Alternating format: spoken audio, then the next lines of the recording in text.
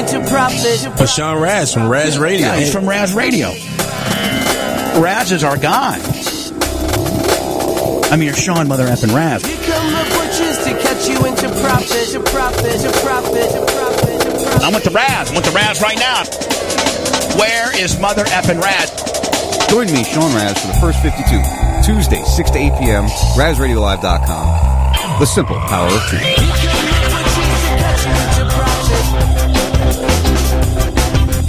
Innocent people turn into military targets.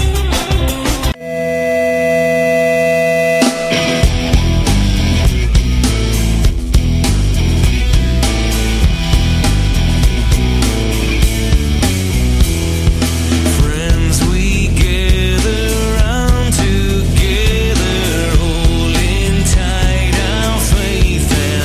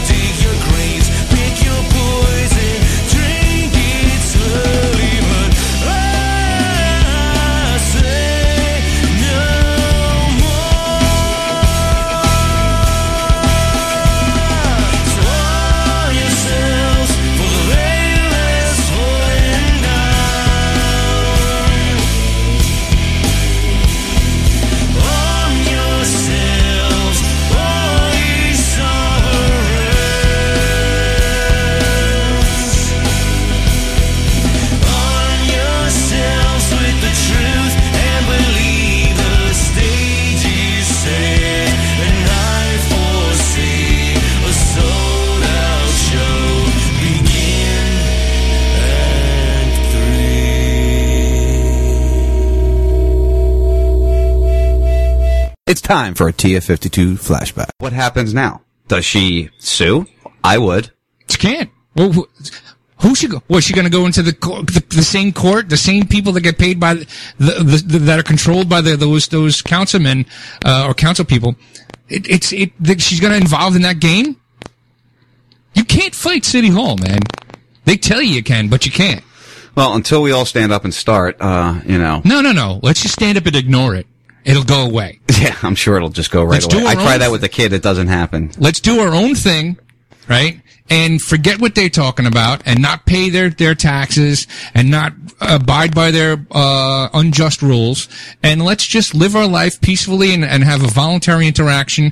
And if there's a problem, if somebody aggresses against us and steals our property, does something, then we respond accordingly, I mean, that's a nice thought, but that's not the way it is. It's a nice thought. That's the way it was. That's the way it should be. It's the way it was, but it's not the way it is. So what do we do now? Well, we do what they did is we ignore their government.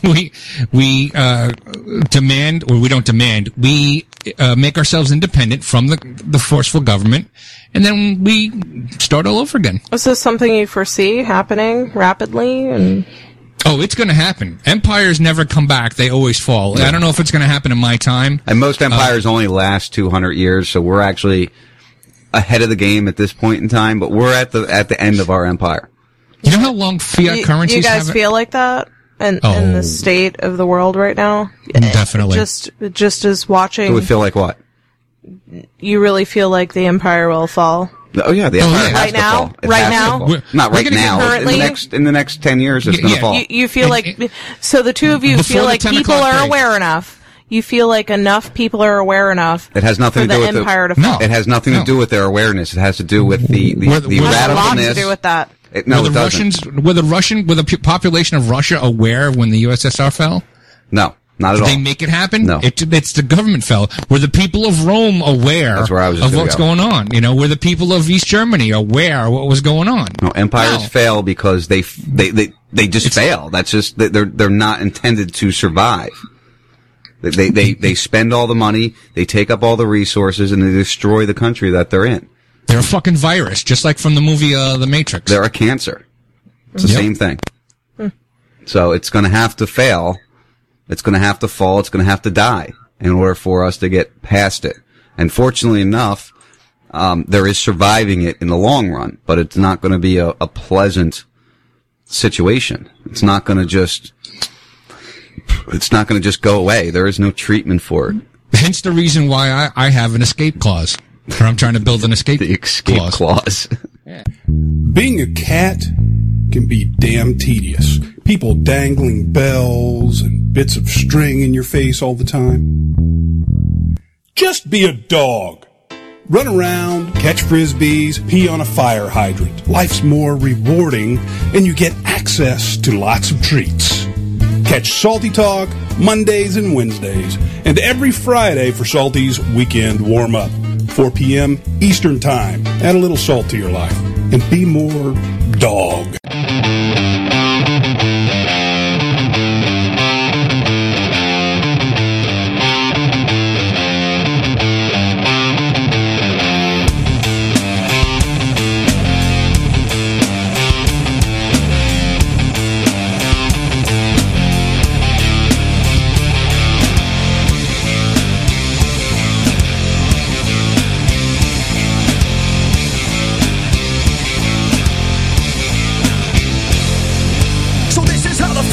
Americans die, locked up in the houses where it's safe inside. Can't you all see that the war's going on? Right out in the streets on your own front lawn. Wake up everybody, cause we've all been played. Open your eyes, you're no longer a slave. Only a bullet that can open our cage. And we all break free, we all break free. Yeah. There is a time to kill.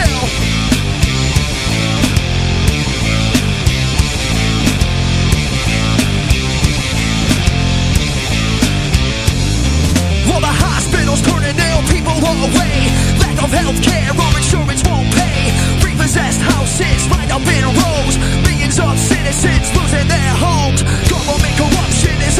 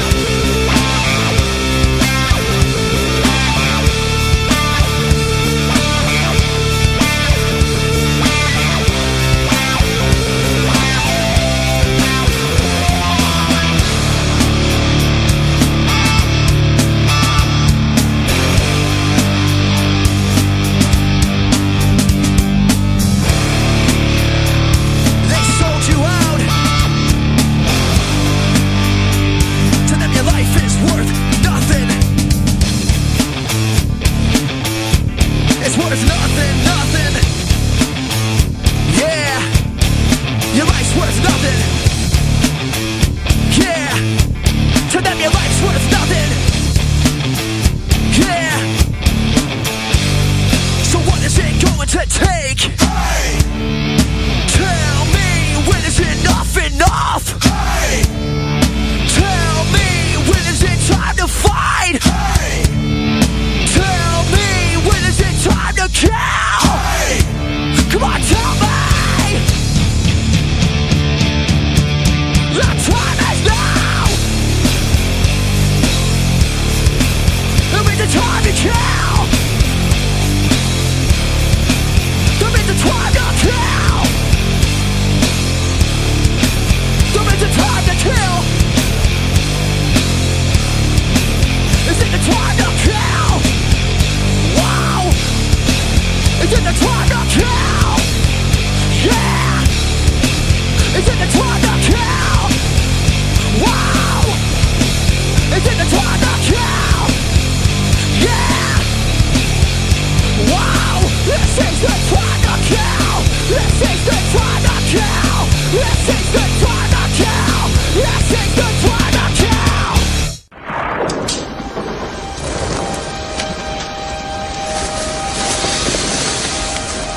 This is your last chance. After this, there is no turning back. You take the blue pill, the story ends. You wake up in your bed and believe whatever you want to believe.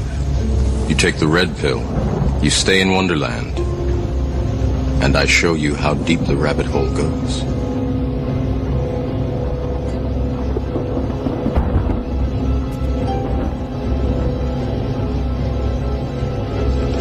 Remember, all I'm offering is the truth, nothing more.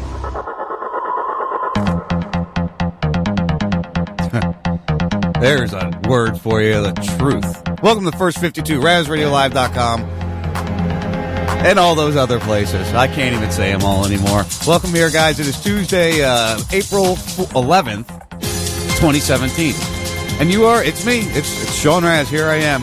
Obviously, we've got all kinds of things that we're going to have to address and get into. It's going to be a crazy night. Scott Rickard's going to join me at 6:30. Bringing him on a little early because I think we have just too many things to touch base on. Too many things we need to discuss. Too many things that are very important to make sure we get into as we move forward into World War III, which we've been warning about it. Us crazy people have been saying we're going to go there. We're going to end up there. A lot of us honestly believed that maybe Trump would be able to prevent that from happening. Maybe it wouldn't actually happen this time because, that's not good business. I assumed he'd do good business. But as we see, the normal tricks of the trade, the normal things that they do, worked yet again. And we'll get into all that. I'm going to try to cover some other things and just go over the week in general. I don't really have very many things pulled up to discuss.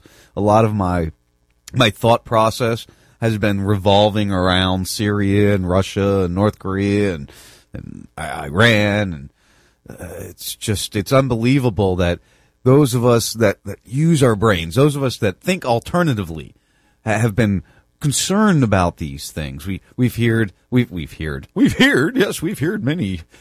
many of people in power warn in multiple different times over the past God knows how long.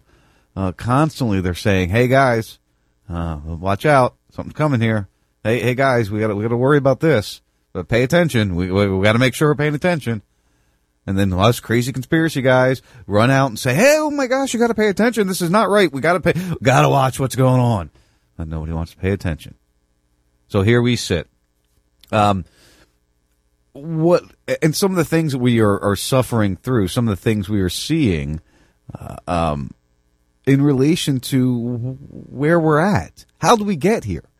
What is the end game that we have to put up with? We know that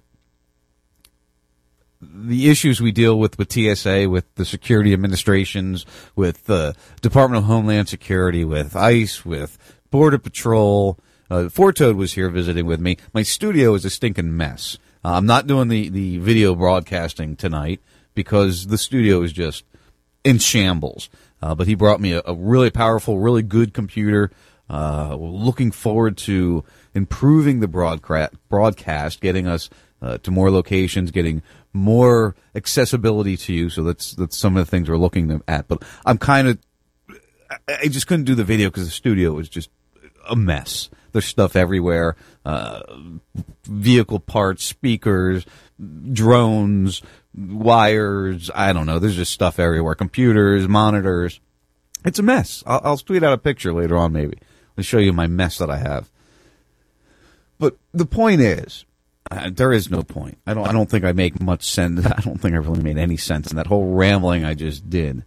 Oh, that's right. I'm way tweaked out because my environment is not the way I need it to be. I'm not comfortable in my environment right now. So if I'm rambling or sound off, that might be why. You know, when things aren't right around you, and I've got so many thoughts in my head, and I don't want to pour right into Syria and Russia and spend 2 full hours discussing that, because that's probably what's going to happen.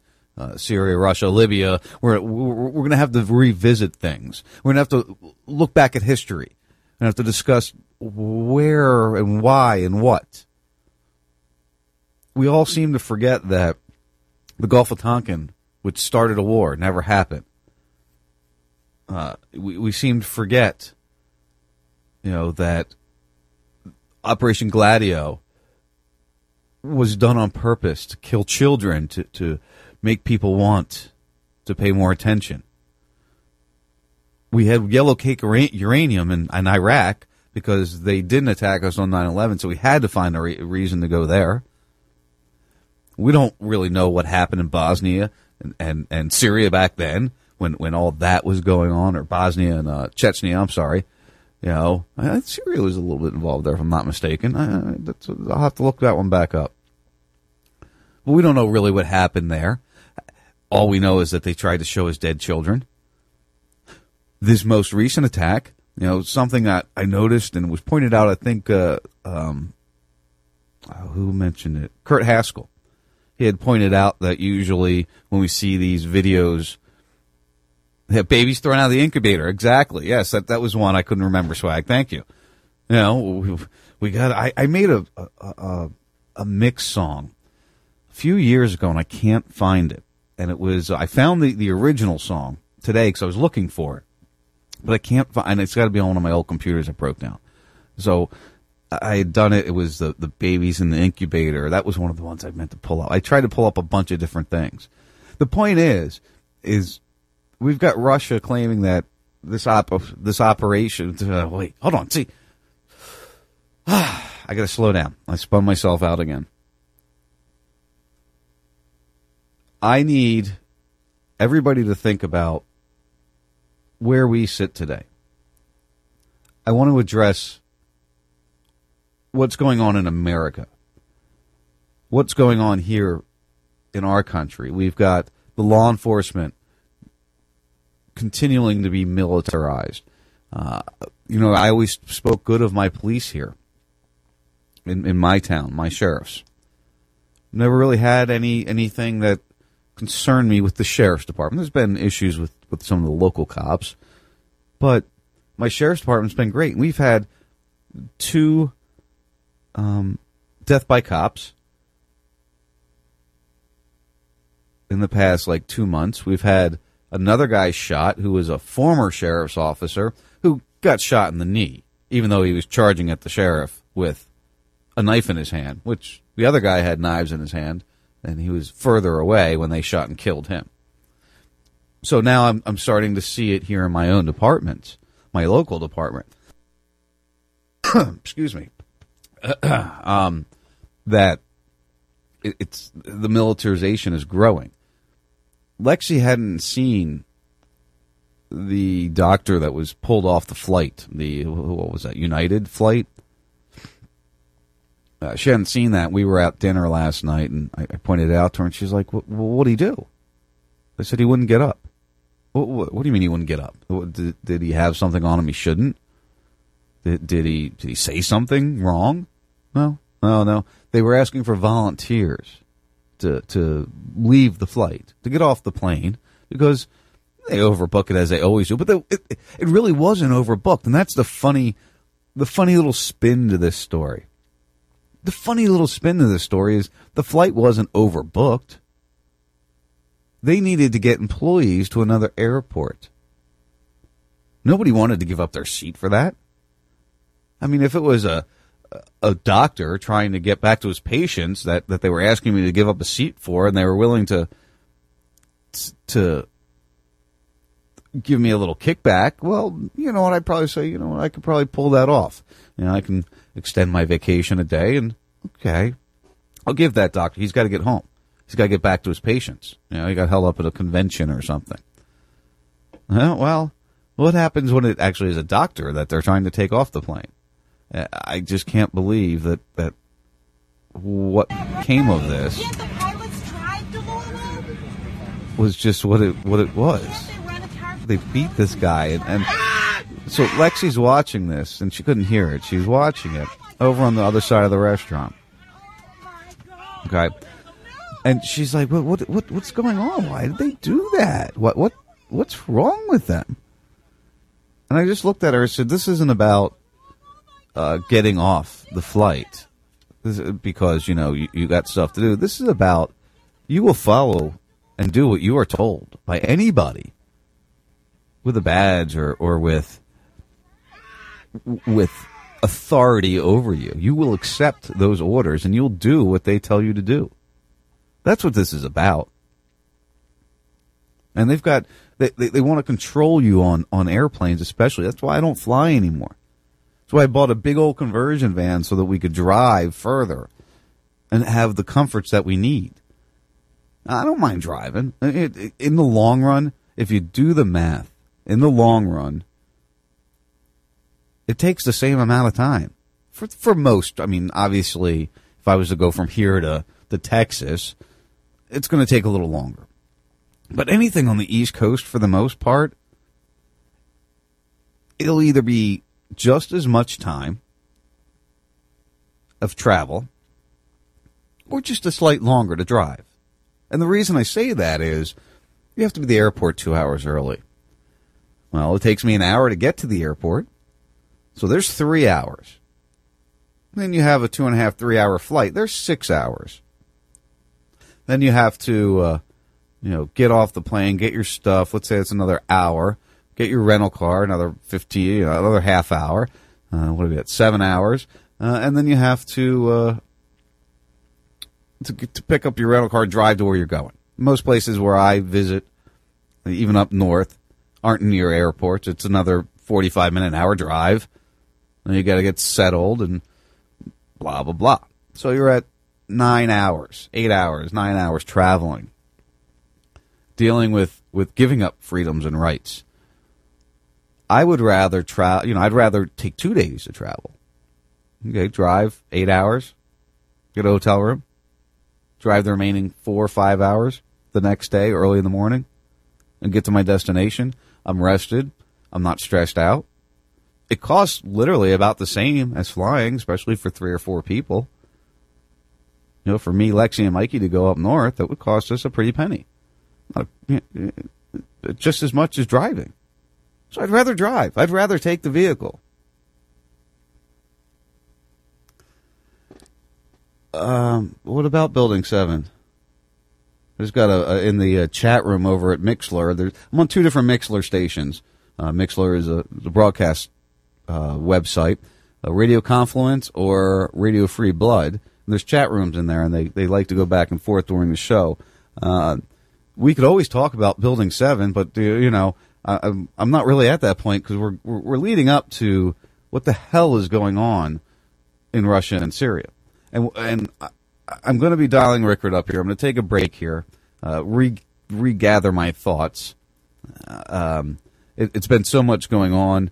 Like I said, that was a joke. Actually, the funny thing about that, Jay, is I've got a new shirt design in the making, and I'm trying to find out who did the initial design because I want to use their design. If I can't, I'm giving it some time. I've reached out and tried to find out who made the design. I've had it remade by somebody I know a little differently, and I'm going to run it. It's going to be a really cool shirt, and it does revolve around Building 7.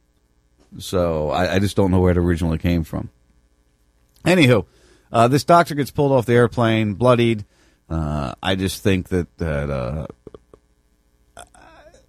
don't you think that airlines should have better ways of getting their employees places? Or isn't there an employee that could have, lived a little closer, that could have drove? I don't know. I don't get it. I'm tired of the society that's been deemed around us, the one that we're being forced to accept, the one that really isn't quite what we want. I don't know. Is this the way you want to be living? Is this the way you want your children being taught and raised? Where I live, it doesn't cause as much of a problem here. It's quiet here. The elite are very close anyway. They're right around the corner. But do you get the point? It's quiet. And maybe that's part of the problem, is that it is quiet. And I'm not seeing all these things. I don't have the ability to travel because I work full time, so I'm not getting up to be able to go be involved. And I've talked about this before. That's why I do the radio thing. I can't get involved directly because most of it's too far from me. I'm in the middle of nowhere. I like it like that. And I'm not even really in the middle of nowhere because it takes a very short time to get out of here, to get to somewhere. But anyway, I'm spinning myself back around into a circle again. Let me take a break. We'll dial up my buddy Scott Rickard. We'll get into the main meat that I've been delaying talking about because I really want to get into it with him. And we'll go from there. You're listening to the First 52 on Raz Radio. We'll talk to you very soon, my friends. I love the content. Don't go anywhere. The First 52 will be right back. To cut you into profit. But Sean Raz from Raz Radio. Yeah, he's from Raz Radio. Raz is our guy. I mean, you're Sean, Mother effing Raz. Here come the butchers to cut you into profit. I want the Raz. I want the Raz right now. Where is Mother effing Raz? Join me, Sean Raz, for the First 52, Tuesday, 6 to 8 p.m., RazRadioLive.com. The simple power of truth.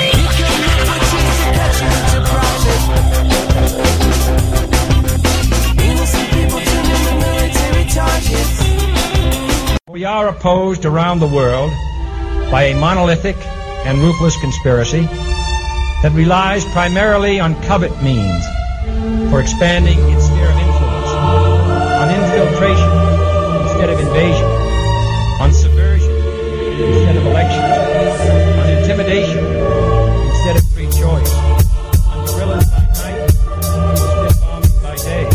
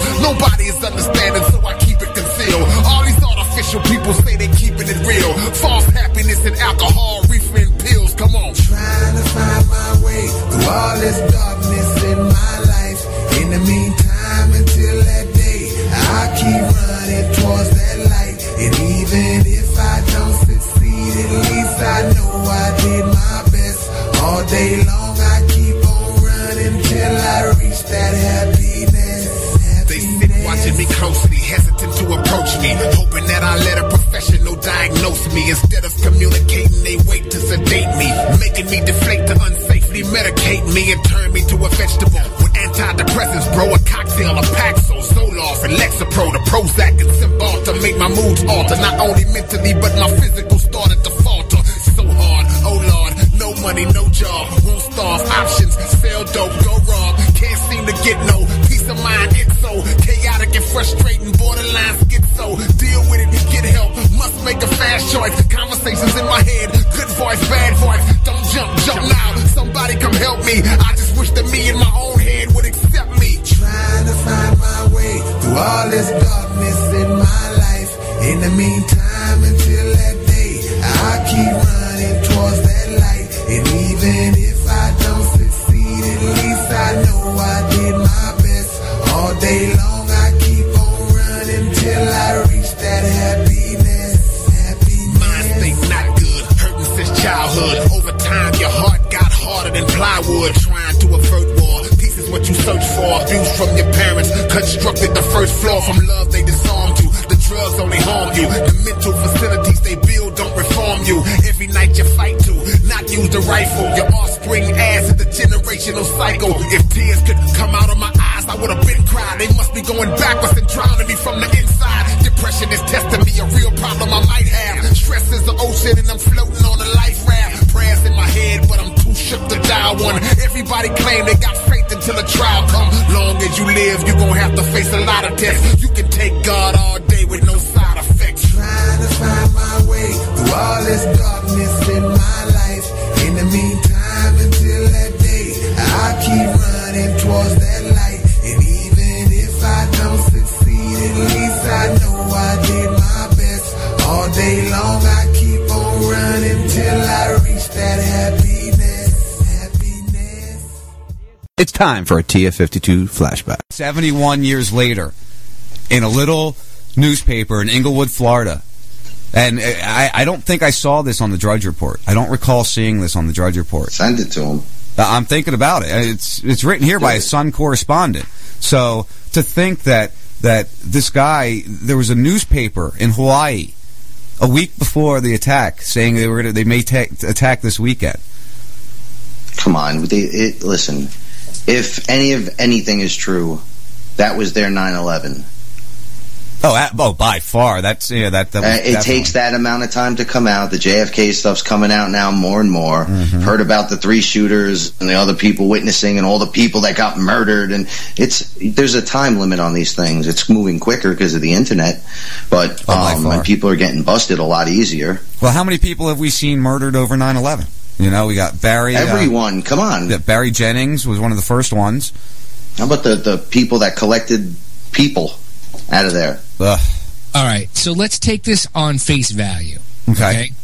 There are 2 times within the last 100 years that the United States has been attacked from outside forces, and the United States government has failed to protect us 100% of the time. Because they wanted it to happen so they can use it as a pretext to get into anything they needed to. Frank, this was agreed on by generals on a level that we don't deal on. All right. If that is true, that brings us into a whole nother level. But on its basis, everyone can believe, even the people that don't believe in the shit that we believe in, everyone can understand that the 2 times that this country's been attacked by foreign people in the last 100 years, the United States government has been unsuccessful in to protect us. What does that tell you? It's showing a pattern, and the pattern is shown through what has happened. Like a little internet or podcasting show or something? Chocolate Drop. Hold on, buddy. What is the Chocolate Drop a show about? Chocolate Drop? Drop it on us. I kind of know. I will not listen if you don't tell me what it's about. It's about hip-hop. Rat Turd Show. Politics. Man skewing. Music. Hold on, buddy. It's every other guy that's got a podcast around here, okay? And where can people find the Chocolate Show? That's man skewing, yes? Rat Turd Show. RazRadioLive.com. There you go. Okay, and when does it air, buddy? Saturdays, 1 o'clock Eastern Time. Okay, and where can people find the Chocolate Show? RazRadioLive.com. There you go. I wish you the best, the Chocolate Drop. And so basically, it's about every other person that's not in real radio that's trying to get in radio and do a show. Rat Turd Show. Knock yourself out, kid. Rat Turd Show. RazRadioLive.com. There you go. He would know what's best for me and my family because he's a doctor. So we all got flu shots. Did you know the vitamins and nutrients will be illegal in the year 2010 if we don't awaken the sheeple? These globalists are murderers, they about to hook it up. Codex Alimentarius, baby, look it up. They spray you from the sky like roaches. Does it shock you? Don't worry, they got a pill for you. Ask your doctor. Are your legs restless? Are you shy? Forget the side effects, not that many people die. Genetically modified foods are the bomb. They gave lab rats cancer, but please don't be alarmed. Soon GMO foods will be a staple. The only thing you'll be able to put on your kitchen table. Their own documents have shown no food shall be grown that Monsanto don't own. Worldwide, there ain't nowhere to run. Thank the World Trade Organization and International Monetary Fund. We the sheeple of America, America, America. Simply the sheeple of America. We the sheeple of America. 100 plus of the world's wealthiest people meet every June to see to it their plan is complete. Prime ministers, presidents, billionaires, CEOs, international bankers, C3POs, also known as the young psychopaths who fawn over their elders and give them charts and graphs, pondering how to reduce the population, injecting our boys and girls with poisonous inoculations. Yum, yum, mercury's good, at least the news will tell you that, and they certainly should, cause they're owned by the CFR, but who cares about the Royal Institute of International Affairs? Jerry Springer's on, yeah, 2 transvestites are about the fist fight. Meanwhile, they're making plans for the order of the new world, about to send the lambs to the slaughter. You think they care about 3,000 American men, women, and children? They about to kill a couple billion. If you're in the dark, my friend, you might despise my words, but you had the wool pulled over your eyes. We the sheeple of America, America, America. We the sheeple of America. We the sheeple of America. Collectively in a trance, we like to dance and make romance. 2 psychopaths who plot hysteria. We the sheeple of America. What's different from that of your great-great-grandma? Say hello to your new puppet, Barack Hussein Obama. The president don't run a thing, my dear. You can stick an intelligent orangutan in there. It wouldn't mean a daggone thing. You're owned by Goldman Sachs. Get on your knees and kiss the Queen's big ring. They took away your vision with blink. And in the land of the blind, the one-eyed man is always king. In other words, they got the republic by the throat. Your vote don't count because they count the votes. They'll never tell you where you're headed, you nerd. The good shepherd never sharpens his knives in front of the herd. That's why you keep your head down, grazing in the grass. Before you know it, now you're in a whole nother pasture. They keep you sucking on the saccharin and aspartame. It's eating your brain, what a disaster. Glued to the tube to see what your favorite star's doing. The corporate news is faker than a cartoon. Even Judge Napolitano said you're just a nation of sheep. Some get slaughtered, some get fleeced. We the sheeple of America, America, America. We the sheeple of America. We the sheeple of America.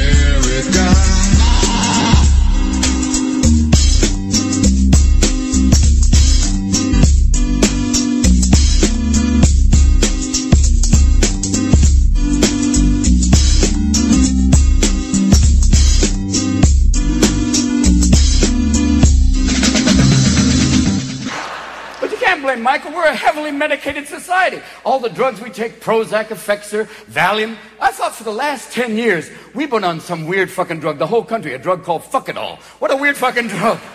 And we're just coming out of it, and we're kind of waking up. It's like, fucking it. It's weird. It's like you're going, last thing I remember was, the economy was working, and there was a budget surplus. Yeah. Where's Clinton? We impeached him. Fuck! For what? A blowjob. Wow. Who did he blow? Putin? No. No. He got blown by a Jewish girl. Wow. He got head from a Jewish girl? Fucking A.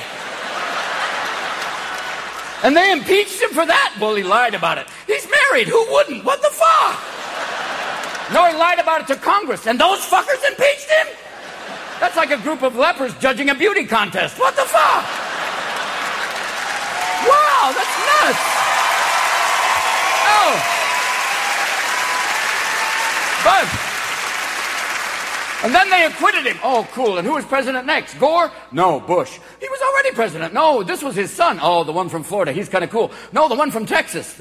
Junior? Fuck. My God, the one who traded Sammy Sosa? Fuck yeah. How was he as president? Kind of goofy. Really, he waved at Stevie Wonder. What the fuck? Like, wow. And then, what did he do? Well, he took a lot of vacations. And then what happened? We got attacked. By who? Osama bin Laden. The guy from Afghanistan? Didn't we used to send him weapons? Yeah, I know. We went after him, right? Yeah. Did we get him? Almost.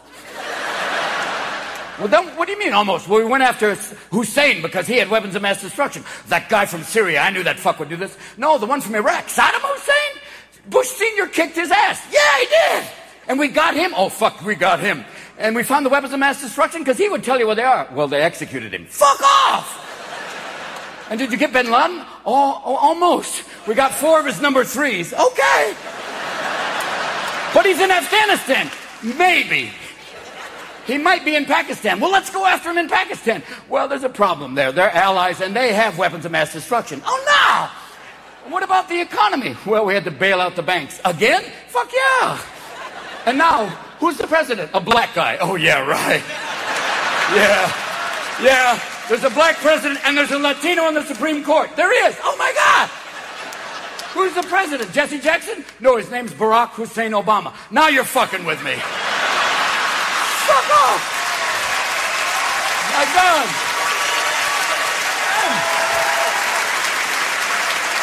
And that's where we find ourselves today. We have an African American, but he was not born in Africa. Even though the birthers are going, he was born in Africa. Yes, and his campaign was financed by a Nigerian prince on the internet. Come with me, my friend. It's like their worst nightmare would have been at the inauguration going, Mr. Obama, you are now President of the United States.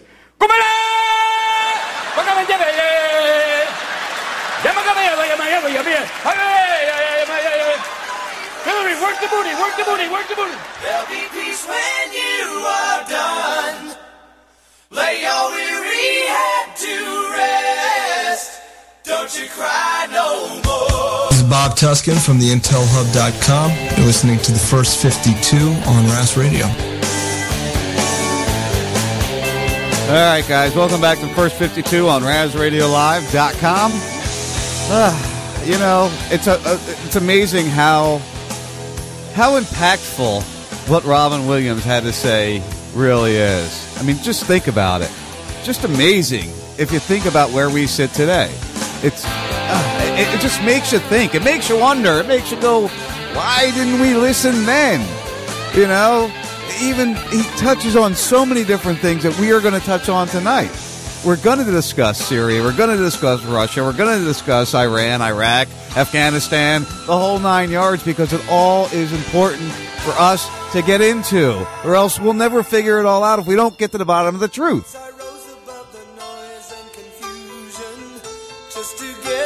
Get past the noise and confusion. Just it's time to understand. There's more going on than you really get. So let's get to some of that information. Let's try to figure out what the hell is going on in this world. And you know, the only way to do that is to bring in somebody who may have a different viewpoint. Maybe that's been involved with things going on in the world. My good buddy Scott Rickard, how you doing, man? How you doing, Sean Raz, man? What's going on, brother? You know, I'm just trying to figure out what's going on in this stupid world we're riding along in anymore. Well, I got to tell you, man, it's absolutely what I expected to see out of Trump, and he's basically come full circle to where I thought he'd end up. You know, and you said that in many of interviews we've done together since of the elections. You've really predicted a lot of what we see going on. I'm taken back that he fell for what I believe to be not a true attack purposefully by Assad. So where should we start here? I mean, that clip there with Robin Williams. He got right into Syria and Iraq. You know, I love it, man. That guy. I love the political understanding of comedians. You know, you had Richard Pryor. You had obviously you had the great George Carlin. George Carlin was amazing, and obviously one of the best. That's one of the best things I've ever heard by Robin Williams. Fantastic. Yeah, that's a good one. I think that was one of his last stand-up shows. It had to be. There's some pretty apropos stuff there. Yeah. It was one of the last ones he did before he moved out of this world, whichever method it was. Bill Burr's another good one. I don't know if you watched any of Bill Burr's work. Bill Burr, that name rings a bell. What? Give me. It's a comedian. Yeah, he's a comedian, a bald guy. Yeah, I know exactly. Yeah, I got it. Yeah, he used to be a redhead ginger. Yep, I don't recall his stuff, but I know he's funny as heck. Yeah. I got a clip I'm going to play in a little bit. I got a couple different audio clips I want to make sure we touch on tonight. I forgot about the one I meant to play earlier, but it's even better because it sets up, a lot of what we're going to discuss tonight. We saw the same type of gas attack in 2013 when they tried to get Obama to move forward. And what was his reasoning for not moving forward at that point in time? I mean, there's so much evidence saying it wasn't a real attack, just as we're starting to see roll out now. But why didn't he move forward? Well, what happened then is you had obviously a pretty decent amount of people, calling for independent investigations. When they sent them in, they obviously found that they weren't there. Congress was the vote was put up to Congress, and then Congress basically bailed on the vote, said, "Hey, we don't really want to vote on this." And so they actually followed part of the proper protocol. They actually followed the process. Yeah, oddly enough, the puppets do follow the process once in a while. And I got to, I'm not an Obama fan whatsoever, but my hat's off to him. He held off on some of the issues, obviously not Libya, Syria, and Iraq and other places, but he certainly did hold off on some of the issues. He was able to keep some of the things at bay because obviously he could have done the same stupid move that Trump did. And this is an emotional roller coaster when you're dealing with a guy like Trump. He's egomaniac. Obviously, his daughter saw some videos and she's in the office next door crying, and that's about all it would have taken for Trump. He says, "Oh well, if Obama wouldn't do it, then I'm going to do it." That's unfortunate, but there were red lines, and I'll be darned if anybody crosses my lines. So he's just trying to pay a big shot, and here we go. Here's another. They make fun of Kim Jong-il, but I think Kim Jong-il finally has a leader to make fun of. We have our own little Kim Jong-il. Well, not little Kim. Sure do. We have the total opposite of Kim Jong-il as far as looks and stature, but. I don't know. I think they're pretty close in looks and stature. They're both basically stubby, pretty disgusting human beings. I mean, for God's sakes, Trump's own wife won't even blow him a kiss. So that's it is what it is. I mean, I'm pretty certain that was artificially inseminated, that child. Another one thrown up here was Bill Hicks when we talk about comedians. Oh, I love Bill Hicks too. Yeah, that was another one that somebody had messaged out there. So as we've discussed, I mean, it's hard to really. We should be able to pound our chest, Scott. Don't you ever think that we should get the chance to be able to pound our chest? Well, I got to tell you, man. The one thing I will tell you is that it's good to have a network of individuals, that are keeping it, straight. I mean, you should know Daniel Hopsicker. He's down in your neck of the woods. He's a former CIA guy, wrote Welcome to Terrorland, story of a Muhammad Atta training down there at the CIA cocaine import base. Oh, the Venice airport, yeah. Yeah, exactly. I was just there the other day, actually. The sharks. You pick up some cocaine? No, I wish. No, I'm kidding. The Shark's Tooth Festival was just going on at the airport there. I think. Oh, that's right. They've got that river. They pull those shark's tooth out. Yeah, and I think the runway that they do the festival on is probably the old cocaine runway because it's a shutdown runway. Because it's white, right? Yeah, exactly. But yeah, see, people don't believe that it's when you come down to visit me this summer. Hopefully, I'm going to have you come down to visit with us, go out in the boat and stuff for a day. There's an airport right near me. Right now it's called, what did they change the name to? They changed it to Rotunda. Rotunda Private Airport, Rotunda Community Airport, something like that. Mm-hmm. And this airport, I've told this story 100 times on the show. This airport back in the 70s and 80s was one of the main drug running airports for the CIA. Sure. And they would land into this little airport. And all the locals here that have lived here for more than 30 years, 40 years, will tell you the stories of how they would land the drug planes there.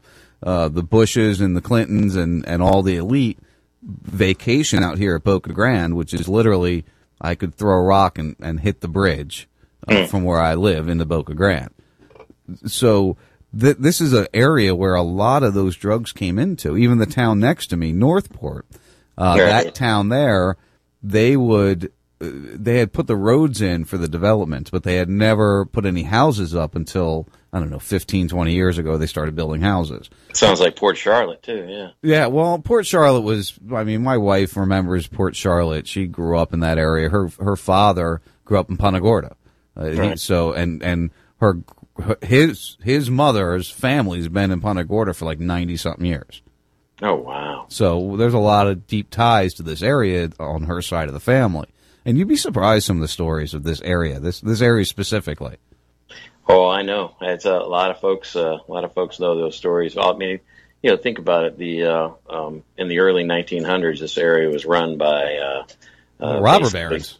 Well, KKK, Cuban and Italian mafia were running the show here in Tampa. So, well, there was oil. There was actually oil wells, and I forget the guy's name. I'm going to have to try to see if I can find it again. One of the 5 elites back in the day, they had oil wells out here. Huh. I don't know if you knew that, but there was actually oil wells out here for a very short period of time. I had no idea. Yeah, this is also the phosphate mining capital. I know there's phosphate mining still going on. That's true. Yeah, I mean, the railroad, the bridge is no longer, they used to bring it right up to Boca Grande, and that's where they would ship it out from. That's why that railroad goes right into Boca Grande. I'll be darned. Huh. Yeah, the stories here are crazy. And if you go out to Arcadia, here we're off the topic, but we'll get back on track. Don't worry. Scott and I like to do this. Don't worry. It'll be a good time. Somebody's tweeting, "Hey, you're off topic." Yeah, no shit, right? Arcadia, the modern day train coupler. It's kind of like a hook and loop thing. Yeah. That was designed in Arcadia because that's where all the trains were coming out this way. And turn it around, probably. Yeah. Yeah, so they worked on a way to make it easier to move things around, and that's when they came up with that new train coupler. But anyway, let me play this clip here, one of the ones I pulled, and I think you'll get where I'm going with it when you hear it. I tweeted it out the other day. What did Buzzy say here? You cannot allow anyone to use chemical or nuclear weapons. We'll get to that subject eventually, Buzzy. You know Buzzard Bob, I'm sure, don't you, Scott? Yeah. He was tweeting out about you being on Clyde the other night. Yeah, I saw that. I saw his tweet. Thanks for doing that. Yeah, he'll always promote, brother. All right, let me it's 2-minute clip. Let's just go over this. Let's refresh everybody's memory of where we're at. About 10 days after 9/11, I went through the Pentagon and I saw Secretary Rumsfeld and Deputy Secretary Wolfowitz. I went downstairs just to say hello to some of the people on the Joint Staff who used to work for me. And one of the generals called me and he said, "Sir, you got to come in. You got to come in and talk to me a second." I said, "Well, you're too busy." He said, "No." He says, "We've made the decision. We're going to war with Iraq." This was on or about the 20th of September. I said, "We're going to war with Iraq. Why?" He said, "I don't know." He said, "I guess they don't know what else to do." So I said, "Well, did they find some information connecting Saddam to Al-Qaeda?" He said, No. He says, "There's nothing new that way. They just made the decision to go to war with Iraq." He said, "I guess it's like we don't know what to do about terrorists, but we've got a good military and we can take down governments." And he said, "I guess if the only tool you have is a hammer, every problem has to look like a nail." So I came back to see him a few weeks later, and by that time we were bombing in Afghanistan. I said, "Are we still going to war with Iraq?" And he said, "Oh, it's worse than that." He said, he reached over on his desk, he picked up a piece of paper, and he said, I just got this down from upstairs, meaning the Secretary of Defense's office today, and he said, "This is a memo that describes how we're going to take out 7 countries in 5 years, starting with Iraq and then Syria, Lebanon, Libya, Somalia, Sudan, and finishing off Iran. So I think we get some of what he's trying to say there. I definitely think that's something we've been pushing on for a long time. And yes, it is a little more than 5 years, but their 20-year plan became a 50-year plan, became a 70-year plan. Yeah, that's definitely. I've heard that probably at least 5 million times, 25, 30 times at the least.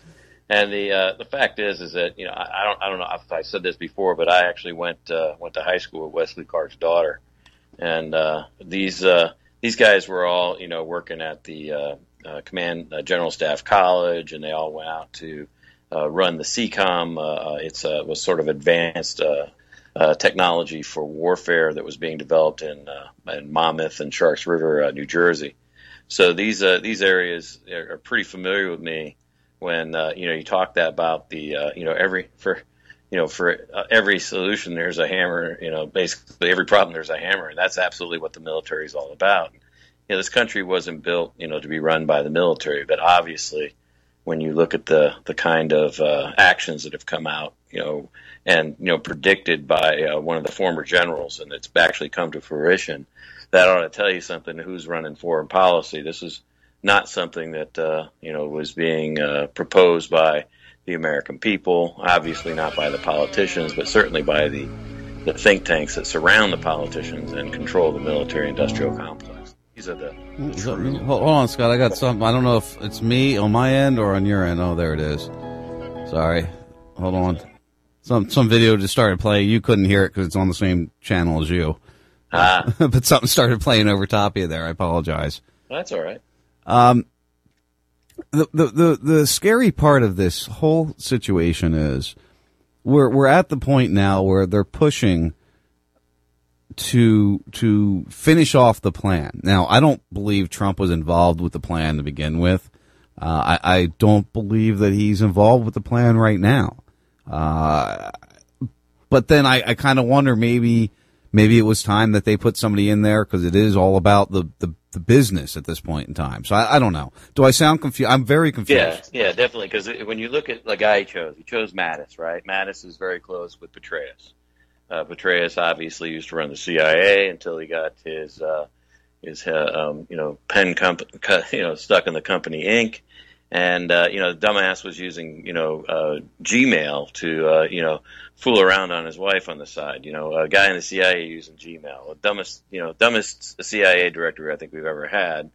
This guy is, obviously part of the problem when it comes to the country, because this is a guy who's risen to the top of the, military intelligence and, military industrial complex. He's connected to KBR, for God's sakes. He's on the board of KBR.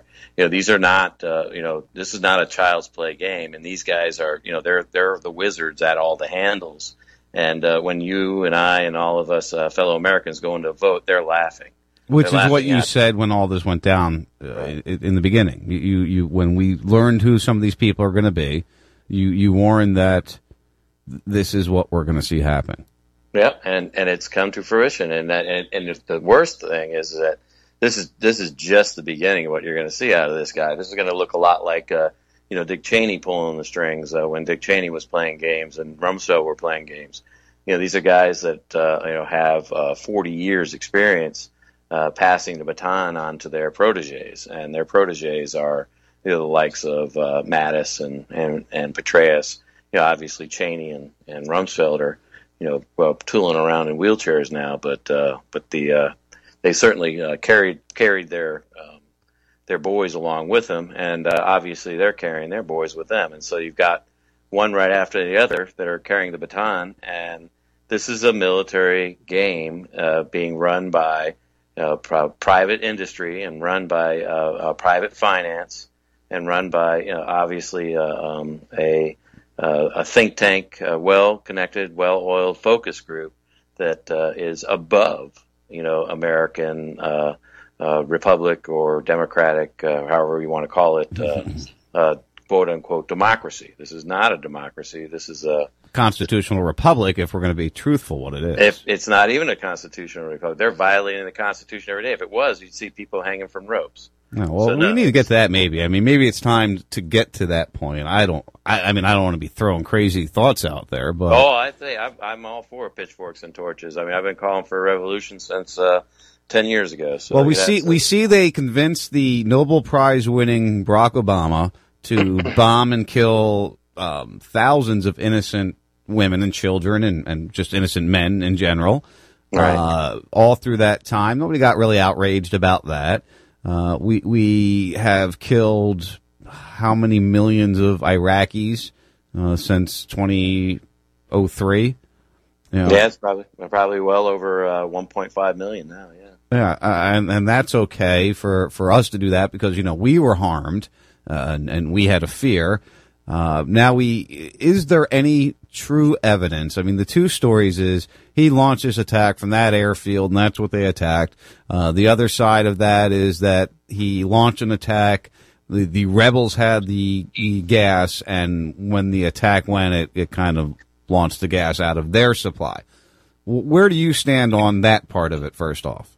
Well, the fact is that the only evidence that the U.S. government has given to the American people is that there was a plane flying in the area at the time of a gas event below where the plane was. That's it. I mean, and we're tracking planes all the time. Obviously, we can track these planes from space. We can track them from radar on ships. We can track them, from Jordan, from Turkey. So goddamn, I can track it from my cell phone if I really wanted to try hard enough, probably. I mean, let's be honest. You're reversing their technology. Now cut that out. That's supposed to be tracking you. Now put your phone back in your pocket. It's sitting right here listening to us. Don't worry. So anyway, go ahead. Sorry. But seriously, I mean, that's something that we've been very good at for a long time, tracking planes. Yeah. Okay. Yeah. There's a plane that happened to be over a building. Whether they hit a building that was filled with chlorine gas. Now everybody's saying it's chlorine and not sarin. Because it's chlorine gas is what everybody's using now. Chlorine obviously anybody can get that wants to purify water. So that is not a controlled substance that you're not going to be able to pretty much track down and say who used what. So if you want to use something innocuous, chlorine's pretty. Well, yeah, because aren't most chemical weapons, at least illegal ones, that have been developed by countries isn't every country required to give a sample or like a DNA tracking almost of their chemical weapon? Yeah, it's a little more complicated than that, but it's a little more difficult to trick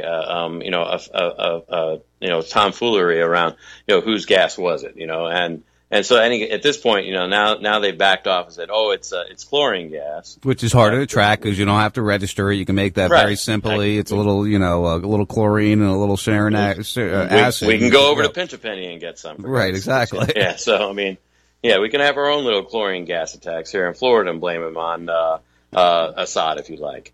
But the point is that what happened is there was a bombing. Absolutely, I'm guaranteeing that they're bombing Idlib. Now, let's be clear: the people in Idlib were all captured and all surrounded in Aleppo and in Homs and in Dara and all these other places that one right after the other, city after city keeps falling. And they're saying, look, we'll allow you to take refuge in Idlib if you stop fighting. Well, obviously they're not stopping fighting.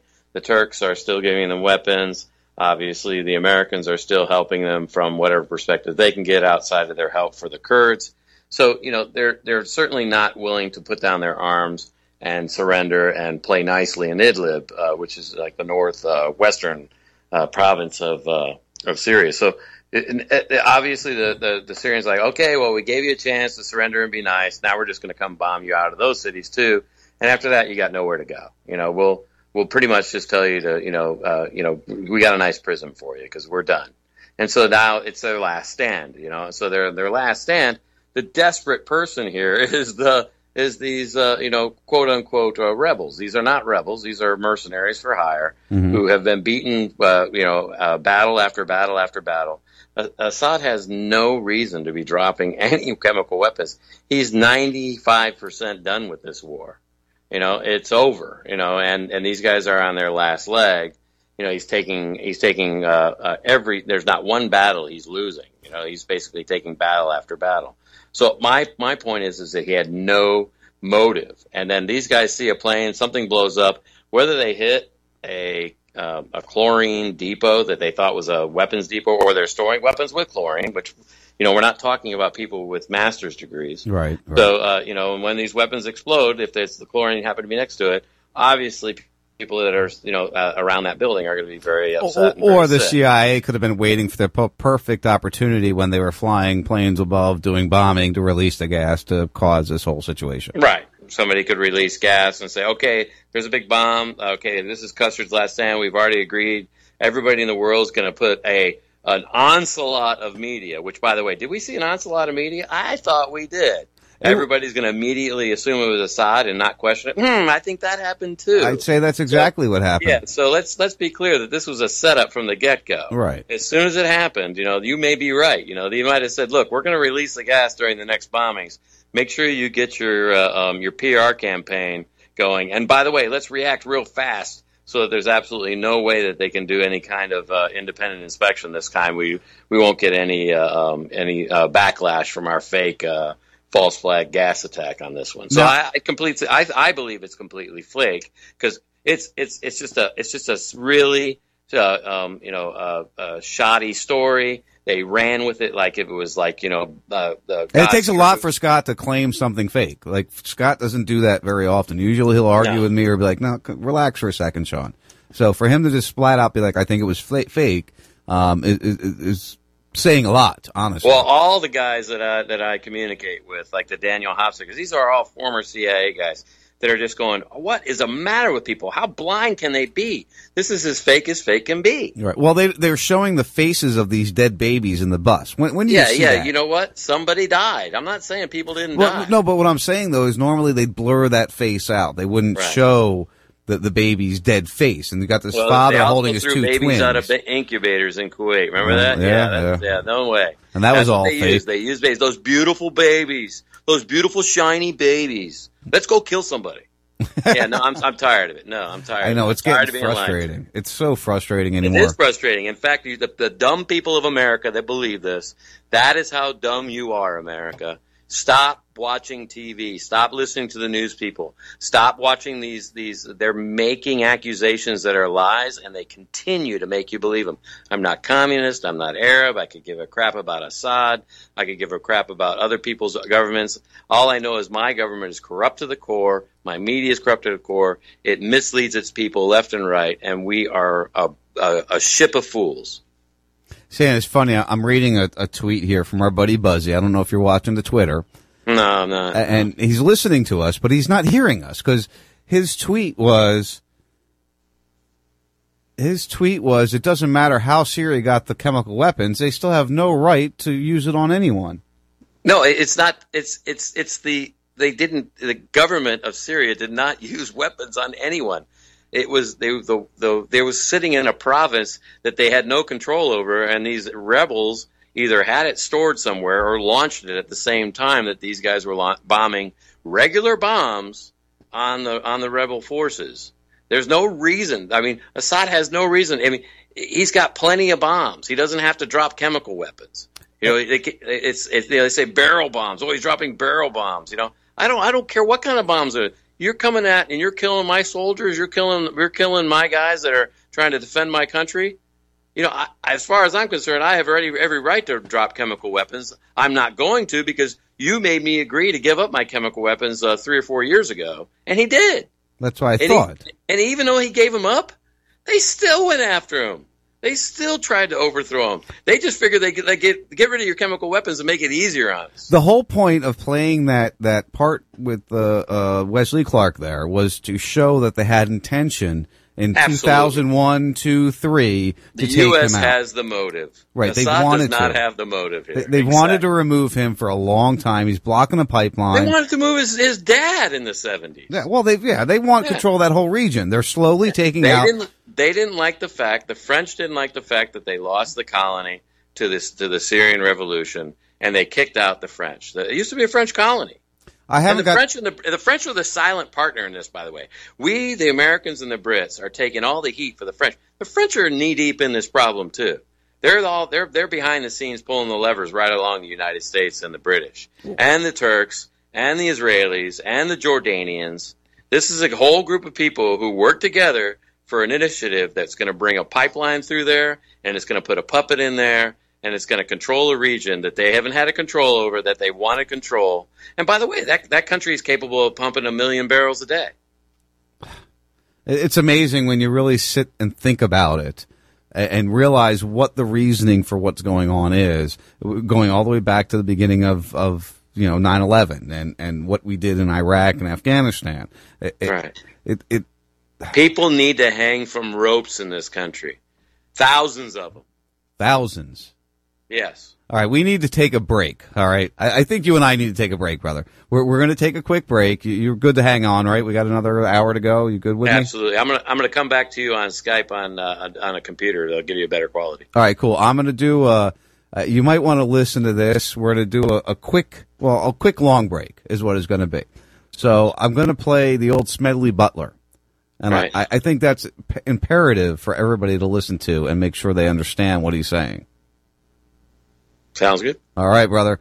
We will be back in a little bit. You're listening to the First 52. Scott Rickard with me. We're going to go until the end of time if we need to. Sit tight, guys.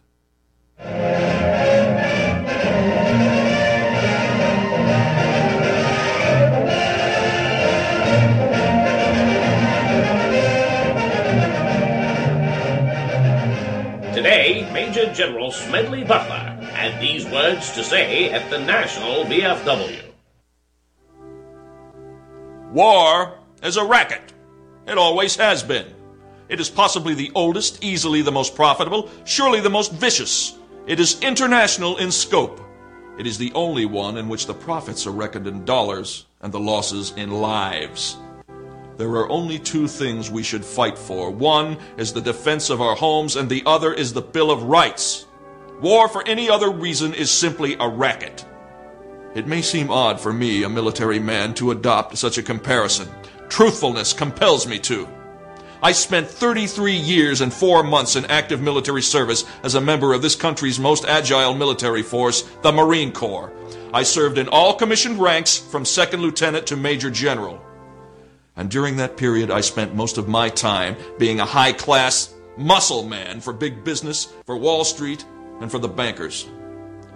I suspected I was just part of a racket at the time. Now I am sure of it. I helped make Mexico safe for American oil interests in 1914. I helped make Haiti and Cuba a decent place for the National Citibank boys. I helped in the raping of 6 Central American republics for the benefits of Wall Street. I helped purify Nicaragua for the International Banking House of Brown Brothers in 1910. I brought light to the Dominican Republic for American sugar interests in 1916. In China, I helped to see to it that Standard Oil went its way unmolested. Looking back on it, I feel I could have given Al Capone a few tips. The best he could do was operate his racket in 3 districts. I operated on 3 continents. A racket is best described, I believe, as something that is not what it seems to the majority of the people. Only a small, inside group knows what it is about. It is conducted for the benefit of the very few at the expense of the very many. In the World War, a mere handful garnered the profits of the conflict. At least 21,000 new millionaires and billionaires were made in the United States during the World War. How many of these war millionaires shouldered a rifle? How many of them dug a trench? How many of them knew what it meant to go hungry in a rat-infested dugout? How many of them spent sleepless, frightened nights ducking shells and shrapnel and machine gun bullets? Out of war, nations acquire additional territory if they are victorious. They just take it. This newly acquired territory promptly is exploited by the few, the self-same few who wrung dollars out of blood in the war. The general public shoulders the bill. It would have been far cheaper and safer for the average American who pays the bills to stay out of foreign entanglements. For a very few, this racket, like bootlegging and other underworld rackets, brings fancy profits. But the cost of operations is always transferred to the people who do not profit. Take the World War. It cost the United States taxpayer some $52 billion, and we haven't paid that debt yet. But ultimately, it's the soldier who pays the biggest part of the bill. If you don't believe this, visit the American cemeteries on the battlefields abroad, or visit any of the veterans' hospitals in the United States. Napoleon once said, "All men are enamored of decorations, they positively hunger for them." So, by developing the Napoleonic system, the medal business, the government learned it could get soldiers for less money, because the boys liked to be decorated. Until the Civil War, there were no medals. Then the Congressional Medal of Honor was handed out. It made enlistments easier. In the World War, we used propaganda to make the boys accept conscription. They were made to feel ashamed if they didn't join the army. So vicious was this war propaganda that even God was brought into it. With few exceptions, our clergymen joined in the clamor to kill, kill, kill. To kill the Germans. God is on our side. It is His will that the Germans be killed. And in Germany, the good pastors called upon the Germans to kill the Allies, to please the same God. Beautiful ideals were painted for our boys who were sent out to die. This was the war to end all wars. This was the war to make the world safe for democracy. No one mentioned to them as they marched away that their going and their dying would mean huge war profits. Thus, having stuffed patriotism down their throats, it was decided to help make them pay for the war too. So we gave them the large salary of $30 a month. All they had to do for this munificent sum was to leave their dear ones behind, give up their jobs, lie in swampy trenches, and kill and kill and kill. And be killed.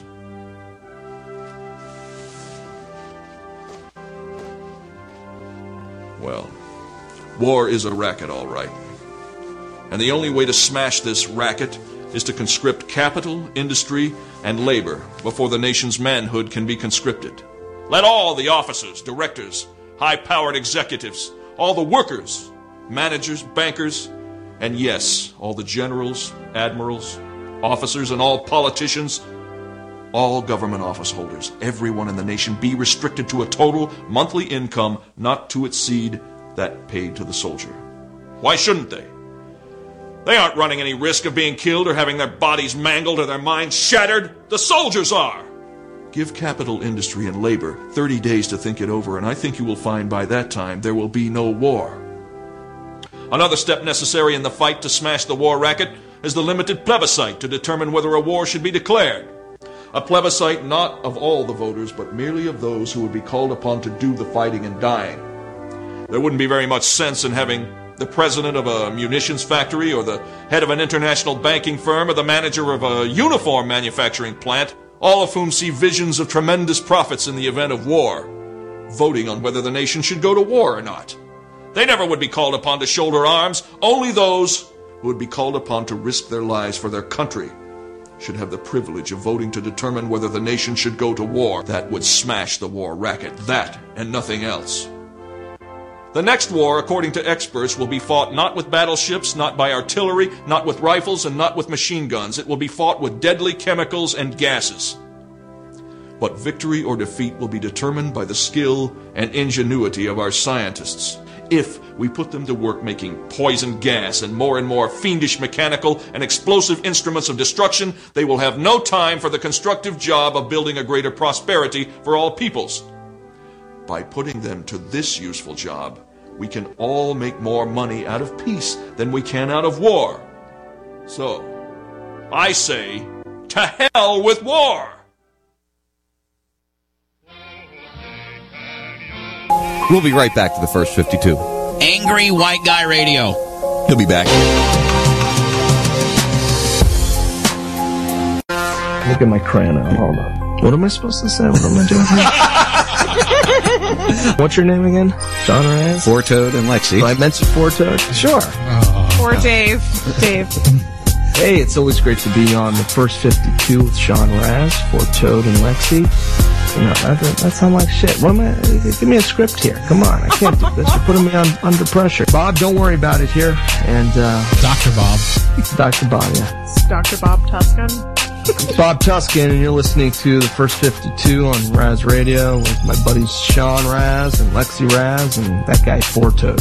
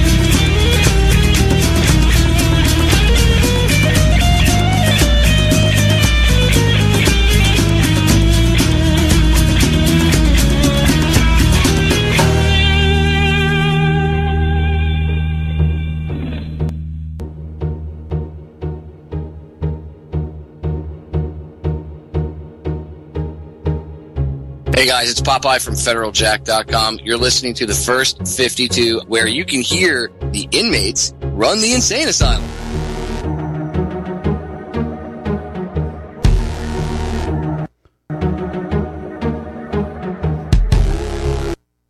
All right, guys, welcome back to the First 52. Just as I go to start speaking, it has to stutter out on me. You got to love YouTube when it doesn't want to cooperate with you and work well for you. Here we are. We're back at it. I'm just going to turn the music off. I'm not going to try to make that entertaining or interesting at all because it just doesn't want to cooperate. I noticed that my computer was running kind of weird. Scott, you still there, brother? I'm with you, brother. All right, good. You know, I hate when that kind of, you know me, I like to be entertaining and, you know, showy. And that screwed up my showy entertaining thing. Any comments on the Smedley Butler? I'm sure you've heard that 100 million times also. Yeah, I can't hear it enough. I got to tell you that's absolutely true. You know, when you look at the way that you know, our military and the valor and all of this honor is given to the military. You know, God bless the American people that have been duped into this. But let's be clear here that we are not fighting for our freedom unless you believe that the financial, I guess, prostitution of the U.S. military in their, you know, obvious colonialist, imperialist thievery of other countries, destruction and really control of other countries' resources is what our founding fathers meant when they created this great country. Then call me wrong, because if that was the intent of the kind of country that we built, I always, read the Constitution and I understand it. I thought that we were supposed to actually separate ourselves from this kind of imperialist nature and be as what some of the politicians so wrongly describe the United States, be that shining, city on a mountain. Well, everybody accuses us of being isolationist when we don't want to be involved. The Constitution called for us not being involved in this stuff. I understand that. And I agree with that 100%. And that's, that's really, you're a terrorist if you believe in the Constitution. I mean, let's be honest here. But as we move into nationalism, there's three things. I've discussed this before. You have patriotism, you have nationalism, and then you have, what's the third one? Patriotism, nationalism, and just, statism. I'm sorry. Statism, okay. Yeah, the three main ones that, you can be patriotic, and that's okay. There's a level of nationalism that, if you believe everything your nation says, can be not a good thing. That's not really the words I was looking for, but you get my point. And then statism is just complete acceptance of whatever you're told to do. Right. Bend over and take it. As we watch these things, and going even with Smedley Butler says, a lot of people don't realize what he did. We reference Smedley Butler talking about war as a racket, but he stopped a fascist overthrow of our country back before World War II. So this is something I was trying to vocalize earlier in the show before you were even with me. Are we seeing a fascist takeover currently? Did they pick their perfect puppet that would just go along with it because his belief in business? Well, I mean, I don't like to throw around the word fascist or, and accuse other countries of their, historical fascist nature. Obviously, when you start, breaking down historical events, there is a point at which countries, do have to lash out at other countries in order to defend their sovereignty, right?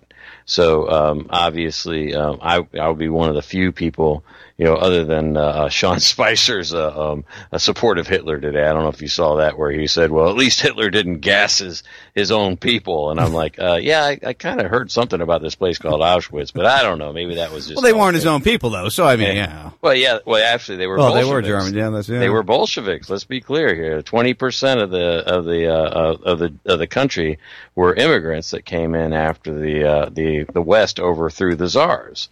So, imagine in the United States of 3 million people, all of a sudden, in the United States, let's just say a fifth or a sixth of the people, because it was about 20% of the German society. A fifth of the society was immediately replaced with a foreign immigrant, and that foreign immigrant wanted to create their own party. And let's just say that happened, right? So let's say 20% of our society, right? 60 million people got together and wanted to create the Communist Party in the United States, which, by the way, is one of the largest parties in the early 1900s in America. And that's what they were trying to do in Germany. And so these individuals just happened to be mostly of the Jewish faith. And they were Molotov cocktailing, German soldiers. They were basically. So they were extremist terrorists. Well, yeah. So I gotta tell you, I don't want to be called, any names by anybody. I'm just telling you that the quote unquote extremist terrorists in the Islam faith today were, the Jewish were the extremist terrorists to the Hitler faith at that time. And I gotta tell you that I'm not agreeing with what Hitler did. I'm also not agreeing, but I think that the way it's portrayed in history to us is absolutely inaccurate. Like what's being portrayed to us now is inaccurate. Let's look at the dynamics. I can guarantee you that there's no Islamic faith that's going to take over the United States. But what I can also guarantee you is that the birth rate right now, there will be a lot more Islamic people on this planet in the future. I've been hearing this. By 2030, they're saying it's going to be like 70% of the births or something. Some number like that I've been hearing. And that's what's got all this sort of Christian uprising. Nobody wants to be outnumbered. It's a numbers game. Well, don't forget the Muslims attacked as Christians in Libya this weekend at Mass, or I think Egypt or Libya, one of the two. Yeah, that was. But obviously, there's a lot of people. If I were in Egypt right now, I'd be pretty ticked off at the puppets that the Christians got behind. Let's be clear that the Christians were absolutely behind overthrowing Morsi, and that was and Sisi is basically just another Mubarak for the United States. So I don't want to hear anything about that was one of the ones on the list that had to be taken out. Libya and Egypt were both on the list. They both got taken out, which led us to the insurgents of ISIS and moving over into Syria to ensure that we can get rid of Assad. I mean, this has been a very it's an orchestrated plan. Orchestrated plan, and it's been obviously in place since since 2005, 2006. Well, I would say even before that, they needed to do 9/11 before they could do any of this other stuff.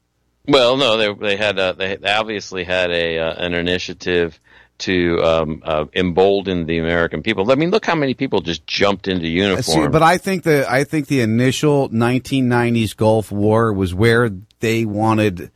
Where we're at today is where they wanted that initial 1990 Gulf War to go, and it couldn't go there because there was no support. There was no fear in America. Oh, absolutely. You got to use fear to control. And they tried it with the 93 bombing, and then they decided, well, let's start bringing some white supremacy extremists up because we might have to go that route to get these people under control. And then they realized with Clinton and his dumbass moves, they could possibly move into Yemen and get all that going. Now, I might be off base, but I mean, that kind of leads to where we're at today, doesn't it? Absolutely. I mean, when you look at the kind of initiatives that are going on in every one of the countries that were listed by General Clark, every single one of those countries was taken out. And believe me, Iran is absolutely on the list. Iran, every one of these countries were not participants in the International Monetary Fund. They were not participants in the Western banking communities.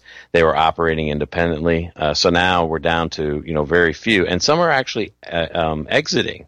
Russia, India, and China are starting to exit the petrodollar and trade independently outside of it. So I think what's happened here is that's what happened with Libya, and that's also what happened with Egypt. Iraq was the same thing. Right. It happened in Iraq. You can't cut off the funds. And as soon as you start to trade outside of the petrodollar and look for something that's of value, because think about it, how can the petrodollar be valuable to you as a sovereign nation when the United States, the United Kingdom, all the major players in the petrodollar are in massive debt? But isn't it really true that we don't need that anymore from over there? Haven't we discovered 2 or 3 very large reserves here in America that we could tap into? Yeah. A lot of people go into this oil independence narrative, and they try to say, well, if we were independent, we wouldn't be so buddy-buddy with Saudi Arabia. Let's be clear here. The Americans and the British have been in bed with the Saudis since the 1930s. Right. There is no getting out of that bed. The money is way too lucrative. You can set up all the solar panels on the planet that you want and put up all the wind turbines. But isn't that part of the problem, though? Let's be honest. Forget the energy part of it. Why are we supporting a nation that, A, most of the 9/11 hijackers came from, which nobody ever addressed, B, beheads more people than ISIS does every year, and C, lives in the opposite way that we promote as a society? Why is that one of our biggest allies? They have pumped so much money into our political infrastructure. It's just like Israel. Israel pumps all that money into our political infrastructure, into our school systems, into our corporations, into our banks. There's an absolute tie to the financial aspects and the commercial aspects and the industries, the military, the intelligence, the petroleum industries.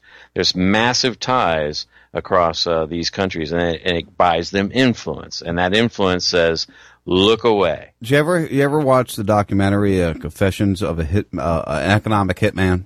Absolutely, yeah, it's a fantastic documentary. That's a really good one. I think people out there, if you listen to my doc days, you've heard it probably, but it's definitely something to get a tie on what we're talking about, because we're really at another stage of that.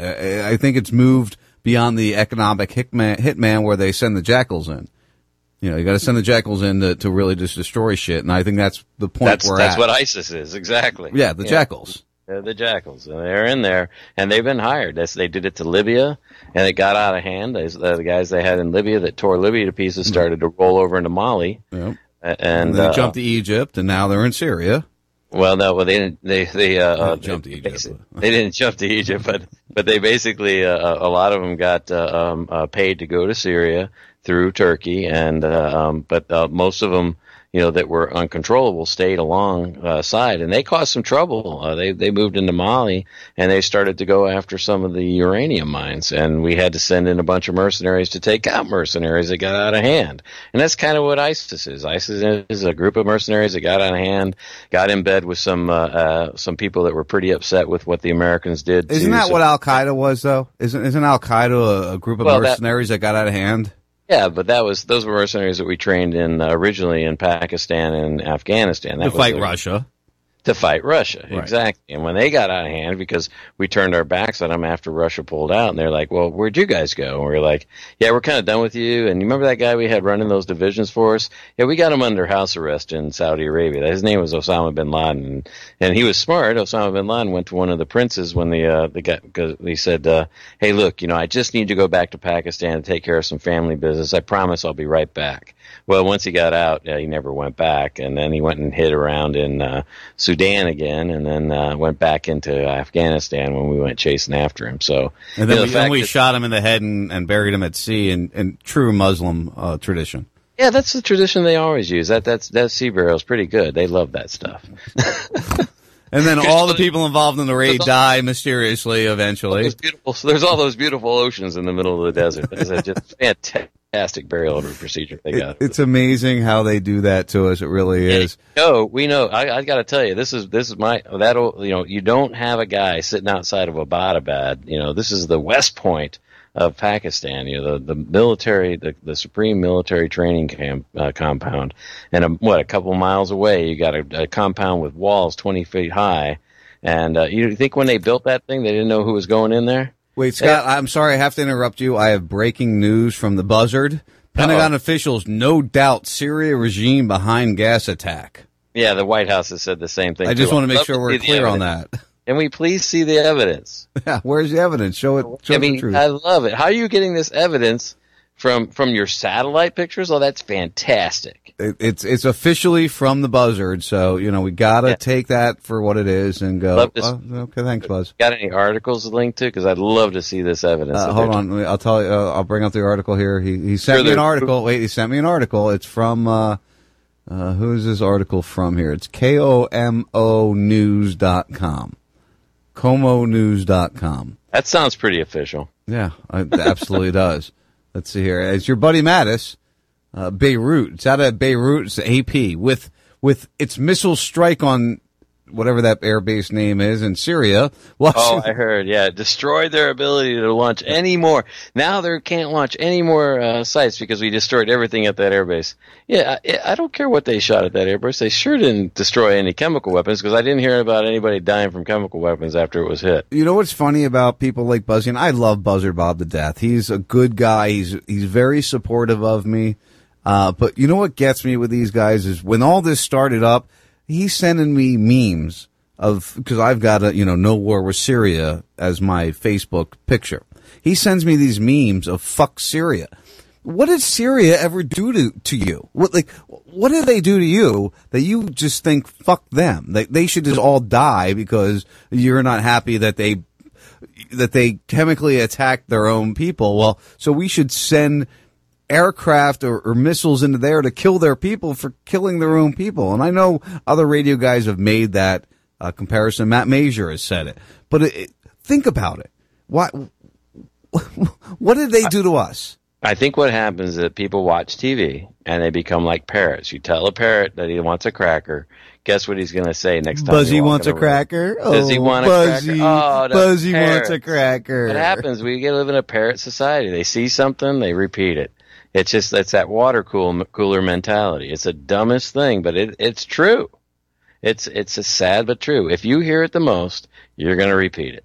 And the problem is that television tells them what to say. And it's constant. A lot of times I can tell what news stations people watch. I can listen to them talk. I go, oh, that guy's watching MSNBC. That's what he talks about. Oh, that he listens to CNN. That's how he talks. You can tell, and they'll quote people. I love it. I was like, oh, really? That's your authority on that. That's interesting. So this article that came out today, and it's basically, where did it go? What am I going to find? Oh, here it is. It's Putin basically is saying that Russia has information that the U.S. is planning a strike on the capital of Syria, and that they're planning more fake chemical weapons attacks. Now, as I bring this up, have you heard the story? Because I didn't hear this story. It was actually brought to me by another guy, by Matt Major. You can hear him on the D 12 to 3, which is one of the stations we're on. But anyway, he brought to light that maybe, oh shit, what was I saying? Damn it. See, I tried to promote another show and I confused myself. So Putin's saying these attacks are fake attacks, and that they have information that the U.S. plans more attacks. Oh, that's what it was. The allegedly Russia captured a CIA agent, a deep undercover agent, and this guy has been giving them information allegedly or something along those lines. Have you heard that story at all? Yeah, I've heard that story. I don't know how true it is. All I know is that when you have, I just found the article that Buzzy had talked about because it came out. It actually come off the defense.gov, so it's the U.S. Department of Defense. Now, these are the people you want to believe, right? Department of Defense guys. Oh, that's great. That's where the truth is going to come from. Oh, the Department of Defense is saying it. That's James Mattis and Vodal and the CENTCOM guy here down the street from me. Yeah, these guys are absolutely going to tell the truth. No, these guys are lying through their teeth because they don't want to look like the guys. They're the guys that are ordering the bombings. If they get proven wrong, they should be at the end of ropes. These are some of the thousands that need to be at the end of ropes. I say I'm calling for the absolute trial and the capital punishment against General Mattis and General Vodal. Take them out. Keep them out of my society. These are warmongering guys that need to be taken to their deathbed. These guys attacked another country in a criminal war, and that's what needs to happen. And this announcement from the Department of Defense, it says, "Oh, I've personally seen the intelligence." That's all it says in the article. That's all they ever say to us, though. Well, I've personally seen the intelligence, and it looks really convincing. What is it? It can't be that secret. Right. What happened to transparency? You better damn tell us, because I got to tell you, I got nothing. You got nothing that says anything that you should have been in there in the first place. To me, I don't know how the hell you can tell from where you're at. Oh, we heard some people talking about it on a radio. What? You don't know who those people were? Well, they could have been CIA people. Yeah. What's this? And you got that rant out. I could tell that you were really building that one up. You don't rant very often, Scott. That was I'm tired of hearing. If somebody's going to quote the Department of Defense, you might as well be quoting NPR, the National Pentagon Radio. What did they call it in 1984? The Center for what did they call it in 1984? Even in Hunger Games or any of these movies you watch where the government takes over and it's... Listen, it all goes back to everything. I've said this many times.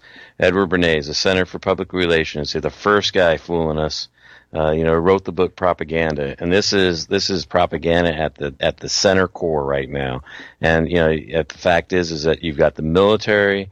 This is not an independent investigation into whether or not Syria did anything. This is the Department of Defense backing up their allegations with absolutely no evidence. Now Buzzy's saying fuck Syria because of ISIS. Yeah. I don't know. I think he's been drinking too much. Well, unfortunately, the scary thing is I know he hasn't been drinking too much because he's probably driving a truck at 70 miles an hour down some major interstate right now as he's yelling at us. Oh, great. Be careful, Buzzy. Yeah, please be very careful. All right, so... I want to play this for you because Bill Burr, I base everything around conspiracy theories, and unfortunately, a lot of the conspiracy theories in the world that have been around for a long time, and even some of the newer ones are slowly gaining ground, or slowly becoming no longer a conspiracy theory, but actual fact. What we like to call conspiracy facts. Yeah, well, there's absolutely no doubt.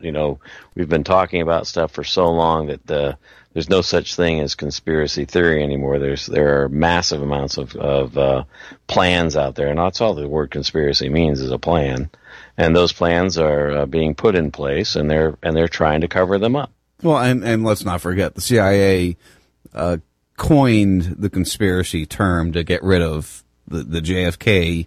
Non-believers. I believe that's a proven fact, if I'm not mistaken. Or a pretty good theory, at least. I don't know. Tell me. I think a lot of it was thrown out there to discredit people. I mean, it's the same thing that they've done with the flat earthers. Well, look at the Stratford guys, and they throw out these co-intelligence people like Alex Jones. Alex Jones is, he's the one that obviously. Every once in a while, like a broken clock, he's right twice a day too. But at the same time, most of the time, he's out there just discrediting people, that follow him. He's the guy that people point to and say that conspiracy theories like Alex Jones. Right. Well, and you know what? He breeded me. Let's be honest. He breeded me. He brought me to thinking. No, you're not the only one. I mean, I talk to young people all the time. They go, "Well, I got started on Alex Jones, but then I started to realize that he's kind of a whack job." Right, exactly. But many things and a lot of people he brought on, he did uncover a lot of things. And so his early days were good, some good, some bad. Yeah. And the good thing is that, if you can filter through the madness, which a lot of people can't, he does actually expose some things once in a while. He brings on good people, that don't get anywhere else to talk. There's a lot of great people have been on his program. In fact, Tosh Plumlee has been on his program, another great guy. Former CIA guy. Pachenik's been on his program. I'm trying to think of a name. There's a name I got in the back of my head that is like one of those secretive guests that he has on all the time. It was back in the day. Oh, what was his name? Oh, I can't remember. Anyway, let me play this little bit here for you.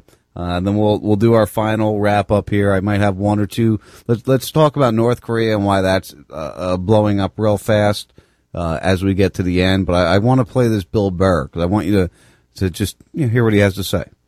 Okay.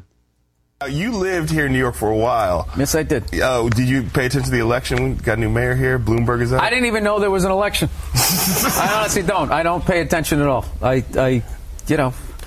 It's funny bankers get bonuses of anywhere. The upper echelon get from like 10 million up to 100 million, and the president of the United States makes like $400,000 a year.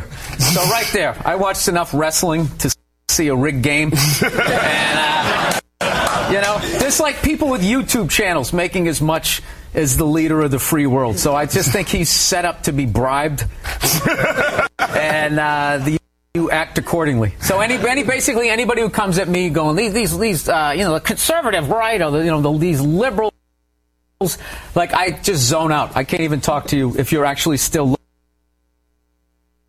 looking at it like those are two choices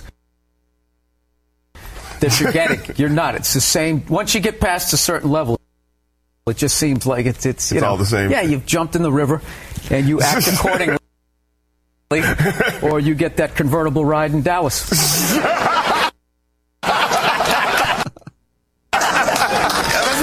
are a major conspiracy theorist. I'm a realist, though. Yes. Conspiracy theory. I hate when it's gotten a bad name, where now it's become synonymous with like moronic thought. Like, if you're into conspiracy theory, if you think like the bankers need to be stopped, then you also think the moon is made out of cheese. It's skipping a little, so we're going to deal with it because I want to get to the end of it. Just sit tight. I don't know why. There we go. And you think that there's shapeshifters and like lizard people. They just try to knock it down. It's like this country started with a conspiracy. That's how it came. We won, so they're considered heroes and rebels, or whatever, revolutionaries. But if they lost, they would be hanged for conspiring. Yeah. It's not like it spontaneously happened. Yeah. Like all of a sudden everybody just picked up a gun and started shooting at the British. They sat around. They planned it out. They planned it out. Yeah. I'm kind of getting tired of these people. It's funny when you said we won. I'm like, did we really win? But I understand what you're saying. Now, is that African American thing? Yeah.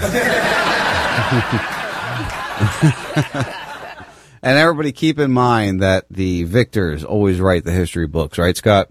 Oh, absolutely. There's no doubt about that. We are a highly indoctrinated nation. Yeah, because school will teach you exactly what you need to know to be a good slave to the environment. And every country does it the same. Excellent documentary out there that explains it. It's called The Lottery of Birth. It's a great documentary. I highly recommend it. Lottery of Birth. I'll have to check that. I don't think I've ever seen that one. It's a fantastic philosophical documentary. Basically tells you forget everything that you ever learned. The Lottery of Birth. Now, you know what's funny is I keep this little notepad, and I have about 7 or 8 of them.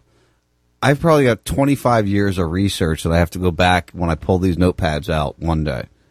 Yeah, well, that's you're probably never going to do it. Just saying. Well, because you know what, it never ends. If we could get to the end of this shit one day, maybe we could sit back and go back over what we've discussed and talked about and wondered about. The time. That's the problem.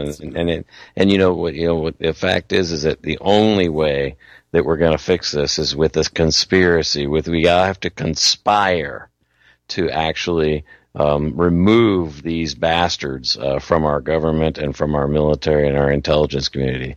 We have to get together and conspire to actually remove these individuals and put them in in cells.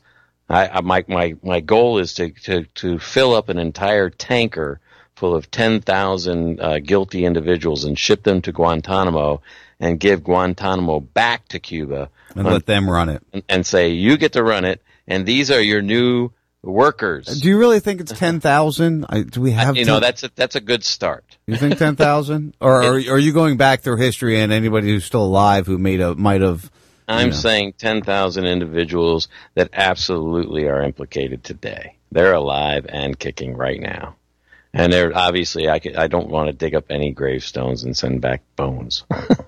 Okay, I'm just trying to figure out. At least, I mean, I can tell you right now that I track at least 5,000 of them in my database Thread 6, I'd be happy to start the American Nuremberg trials once the conspiracy to overthrow the traitors of the U.S. government is put in place. I can think of at least 5,000 to get started with. You know what we have to do, Scott? We have to put a show together. You need to put a show together. Why aren't you doing a show on Raz Radio? I don't know. I would love to. Well, let's talk about it. You and I. Thursday night's completely. You know open. what? I'm going to sell boner pills just like Alex Jones. Listen, you know, I was at Razfest 2 years ago. That would scare me. Hey, by the way, I just rode by that house of ill repute that you're at. That's fantastic. That was a great weekend. We're going to do something again soon, but I want serious. I want you to plan. I don't know if you got a girlfriend now or what your deal is, but I want you to plan to come one weekend this summer. I'm going to have my boat up and running. Finally, after just frickin' thousands of dollars and lots of work. Well, you know what boat stands for, right? Yeah, fucking suck it out my dick is what it stands for. That's the weirdest acronym ever. You know, I don't know. But anyway, I want you to come down.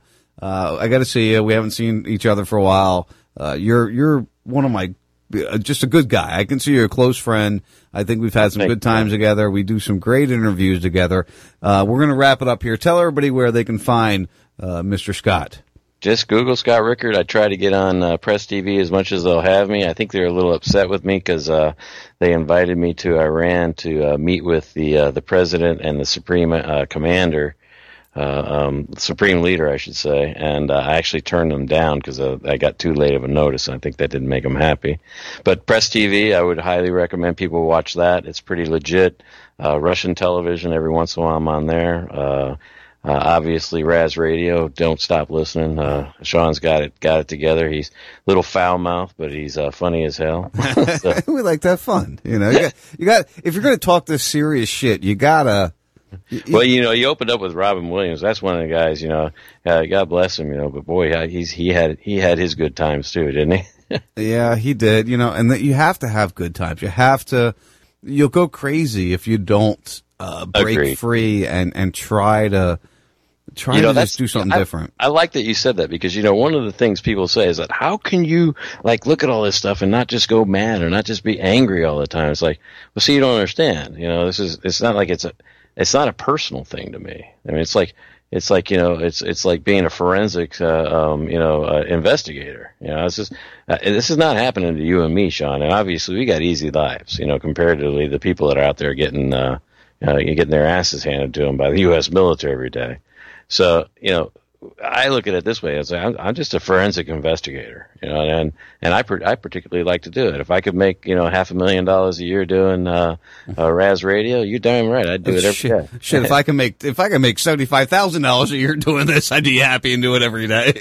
Think about it. Sean Hannity, for God's sakes, that lion sack of shit's making millions of dollars a year. Millions of dollars. Look at Bill O'Reilly, that douchebag. I mean, these guys they're part of the guys that'll be on. And they're tricking you and they're deceiving you. Those are the guys that'll be on that boat going to Guantanamo. They're one of the $5,000. Fuckers. Little fuckers. Well, just in case you didn't know, my buddy Four Toad, he's leaving for Guatemala in May. He's going to do 6 months out there and see what it's like. I'm predicting he'll be trying to race home fast, but I wish him all the good luck for that one. You know Dave, Four Toad. Yeah. Yeah, well, I'm coming down to Venice, and I'll replace that. I'll replace that damn bastard. Yeah, come on down this way, man. Let me know where you're coming. We'll do something together. You guys check out Scott Rickard. Make sure you figure out what he's up to, what his deal is. I love you guys. Peace out. When I'm risking it all with no time to waste.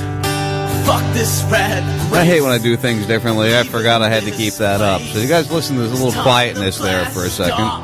You might even hear me and Scott. I don't know. Peace out. We'll talk to you next week, guys. With the sunset hung behind us and the universe to blind us from the moon, we'll watch the whole world explode. Moving free, unguided through the beautiful, the silent, with the light show from a passing UFO, lost in the glow of the unknown. Please don't go.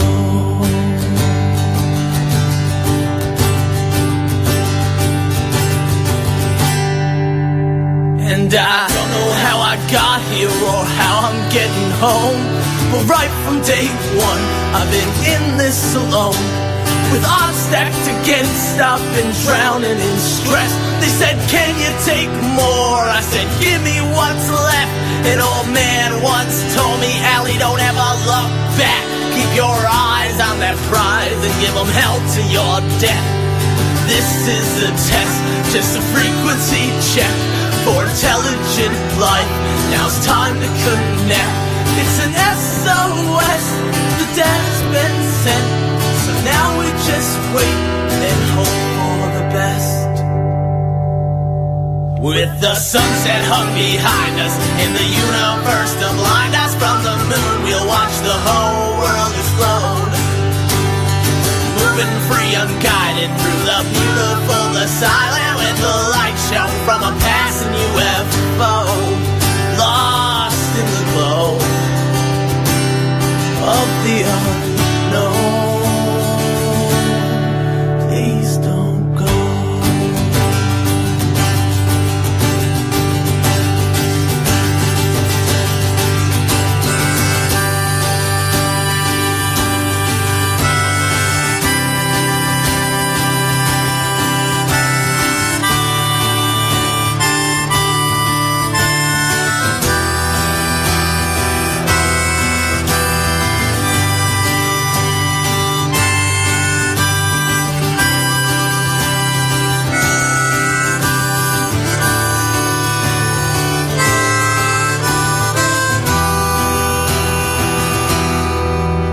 The sunset hung behind us, in the universe to blind us from the moon. We'll watch the whole world explode. Moving free, unguided through the beautiful, the silent, with the light show from a passing UFO, lost in the glow of the unknown. Please don't go. Love you guys so much. Thanks. First 52's the bump diggity.